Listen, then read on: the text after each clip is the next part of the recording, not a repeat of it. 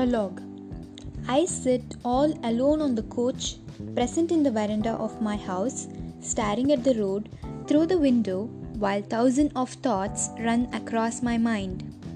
I try to deviate myself by getting indulged to my passion of reading books, but I am unable to engage completely with the words, and I fail to comprehend the previous page that I had read. I feel heartbroken. I sit idle again. I watch the above skies getting darker. Alongside, I see the lightning with thunder sound. I feel it's likely to rain since I can sense the smell of wet sand. My name is Meghana Sana, but people are familiar by calling my name as Mehana, and my closed ones used to call me as Megha. My mom yells at a high pitch, Mehana, I've been telling you for days to clean your sister's cupboard, but you are least bothered to even open it. Calm down, okay? I will clean it by today, but please stop yelling and shouting over me. I grunted. Lazily, I moved from the coach to the bedroom. I sit down on the floor to open the cupboard. My sister's random books started to fall in the floor. Also, a few of her CDs and hard disks were falling. The books were lying randomly without any sort of arrangement. She has thrown everything onto her cupboard and closed without even arranging it properly. Now, what is this girl doing after getting married, while she is way lazy than me? I thought to myself. I took the books from her cupboard to keep it down on the floor and to arrange it neatly. I see a few of my favorite books, so I try to shift those few books to my cupboard. After getting the work done, I check whether if I have missed anything.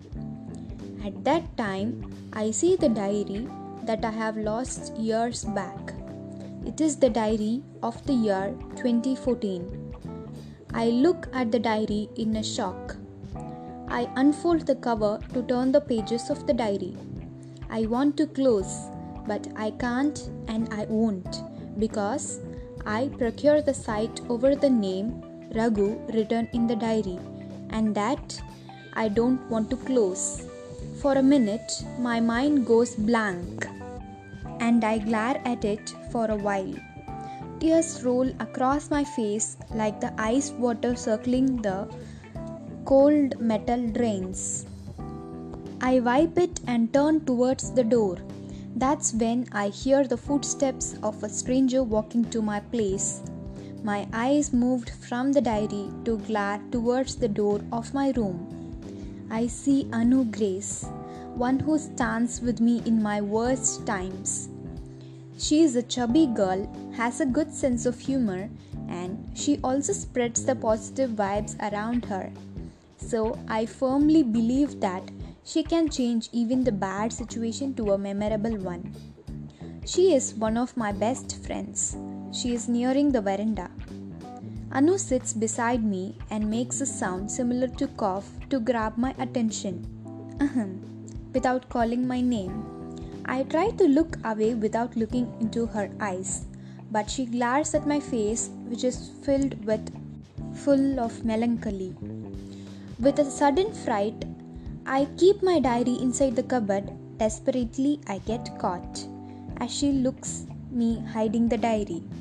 She looks weird at the diary which I hastily put on the lower shelf of my cupboard.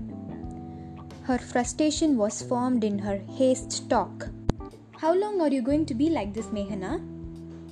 Like what? Did I complain anything to you? Else am I being a burden in anyone's life? I raise my eyebrows.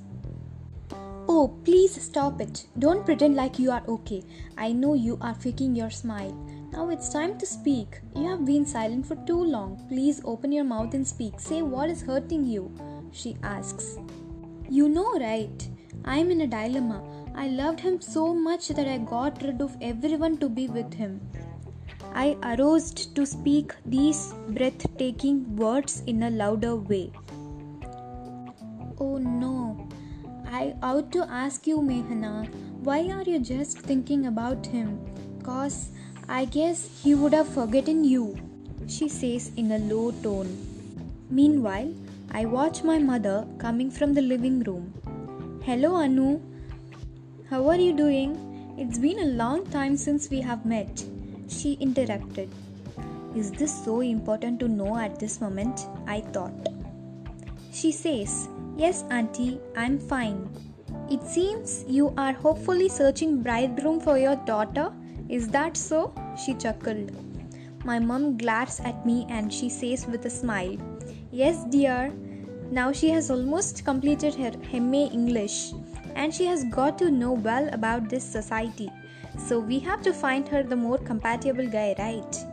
I was grunting and saying, yes. I have already passed the NET JRF exam in order to pursue PhD, but you will not allow me to study any further. I murmured in a low tone. Go and get your work for now, says my mum. She walks to the kitchen. You can study later after getting married. As she left, see, your mother is making preparations for your marriage and you are still saying that you are not interested. Is this right? Is this a movie or any sort of book to stop your marriage at the end? Take decisions after thinking wisely, Mehna. This is your life. Don't choose the wrong decision and feel aftermath, says Anu. Though I know I am in a dilemma, I think it's better to bide my time by accomplishing something useful rather than relying over people. I'm leaving now. Call me when you are free. Anu bids goodbye and leaves the room. I get relieved with a sigh, and to overcome the leisure come abashed time, I take back my diary with a sort of curiosity to reminisce the beautiful memories of my life. I lay on my bed and turn across the pages. I begin to weep as the good old days strike in my mind as I read. I get reminded of everything all at once.